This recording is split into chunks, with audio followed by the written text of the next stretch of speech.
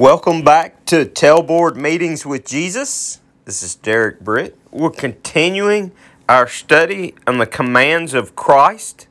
Today we're going to talk about beware of covetousness. Beware of covetousness. Life is not measured in the abundance of things. Have any of you ever had to do fire watch or be on call at the station where maybe the radio system is down and you're having to be awake and standing watch and ready, so if there's an alarm you can let everybody else know whether the alarm was received by telephone or somebody coming by. We had to be on watch and ready to alert the rest of the members to provide the information that was needed. And watching fire watch, being there alert, watching, making sure nothing's happened. If you fell asleep, you could miss a call and being derelict of your duty. Your mission and our mission in the fire service is always to be ready. Well, do you know Jesus encourages us to put in as much effort into watching out for covetousness in our life as we do standing watch at the firehouse? We're not to be consumed with gathering things in our life. Greed should never overtake our life and dictate how we interact with others. The definition of covet is a desire to obtain something for oneself. This desire can lead to a craving or passionate desire for more of that something, even if that something belongs to someone else. We see in Luke 12:15, Jesus gives this command. Then he said to them, "Watch out, be on your guard against all kinds of greed. Life does not consist in an abundance of possessions." We see here in this translation, it doesn't use the word covenant in this verse. The term greed is used instead. The same Greek word is used for both of these as a translation of greed or covet. This conversation took place between Jesus and someone in the crowd. Jesus addressed the entire crowd with his answer. Notice how there were all kinds of greed. Greed does not show itself only in one way. A person's life is not measured by God in the amount of things that you have.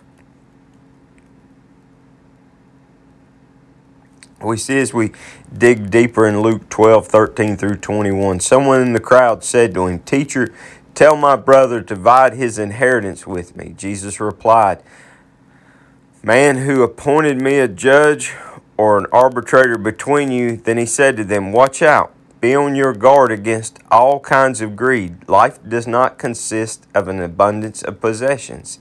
And he told them in this parable, "The ground of a certain rich man yielded an abundant harvest. He thought to himself, 'What shall I do? I have no place to store my crops.' Then he said, 'This is what I'll do.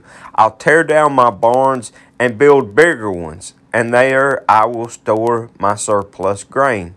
And I'll say to myself, they have plenty of grain laid up for many years. Take life easy, eat, drink, and be merry.' But God said to him, 'You fool, this very night your life will be demanded you. Then who will get what you have prepared for yourself? This is how it will be with whoever stores up things for themselves, but is not rich toward God.'" We see a person in the crowd came to Jesus to settle a dispute, an inheritance. People came to pastors and rabbis from time to time to settle disputes. And this was probably the case this instance.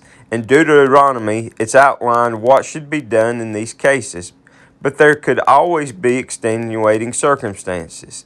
What is profound here is the fact that Jesus wouldn't hear the case. Jesus came to bring people to God and not property to people.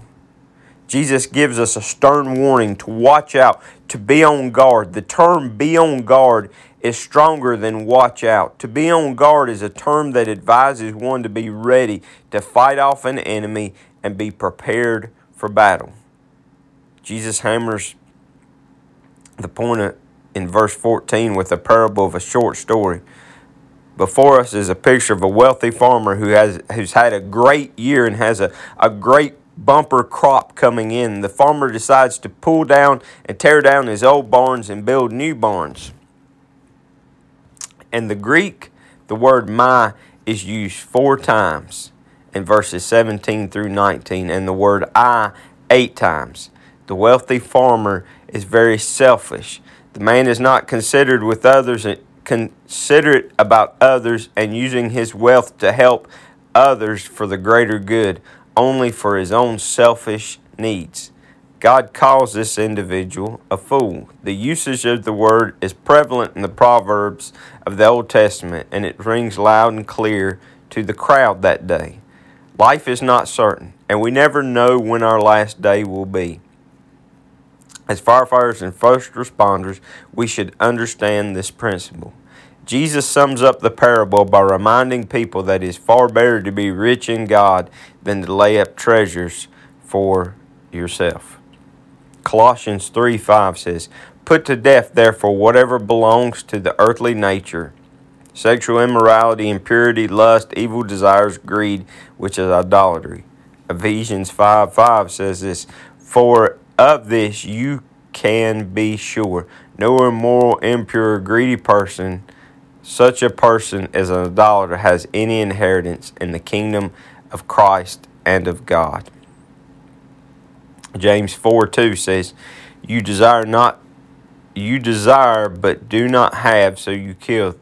You covet, but you cannot get what you want, so you quarrel and fight. You do not have because you do not ask God.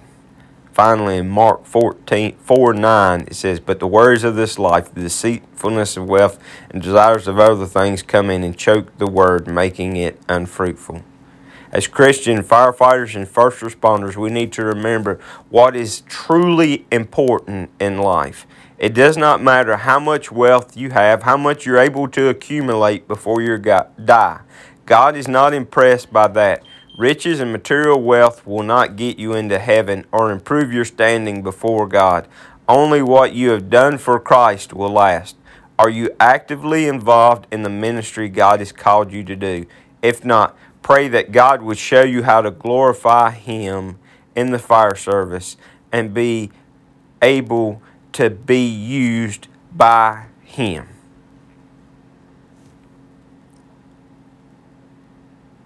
What are you doing? Are you trying to just gain stuff and wealth for yourself?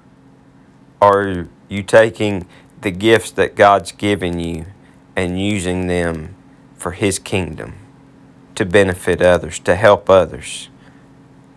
Where are you at today? That's what our lesson's about. Are you taking every opportunity that God's presented you and using it to bring Him glory? What are you doing with your stuff?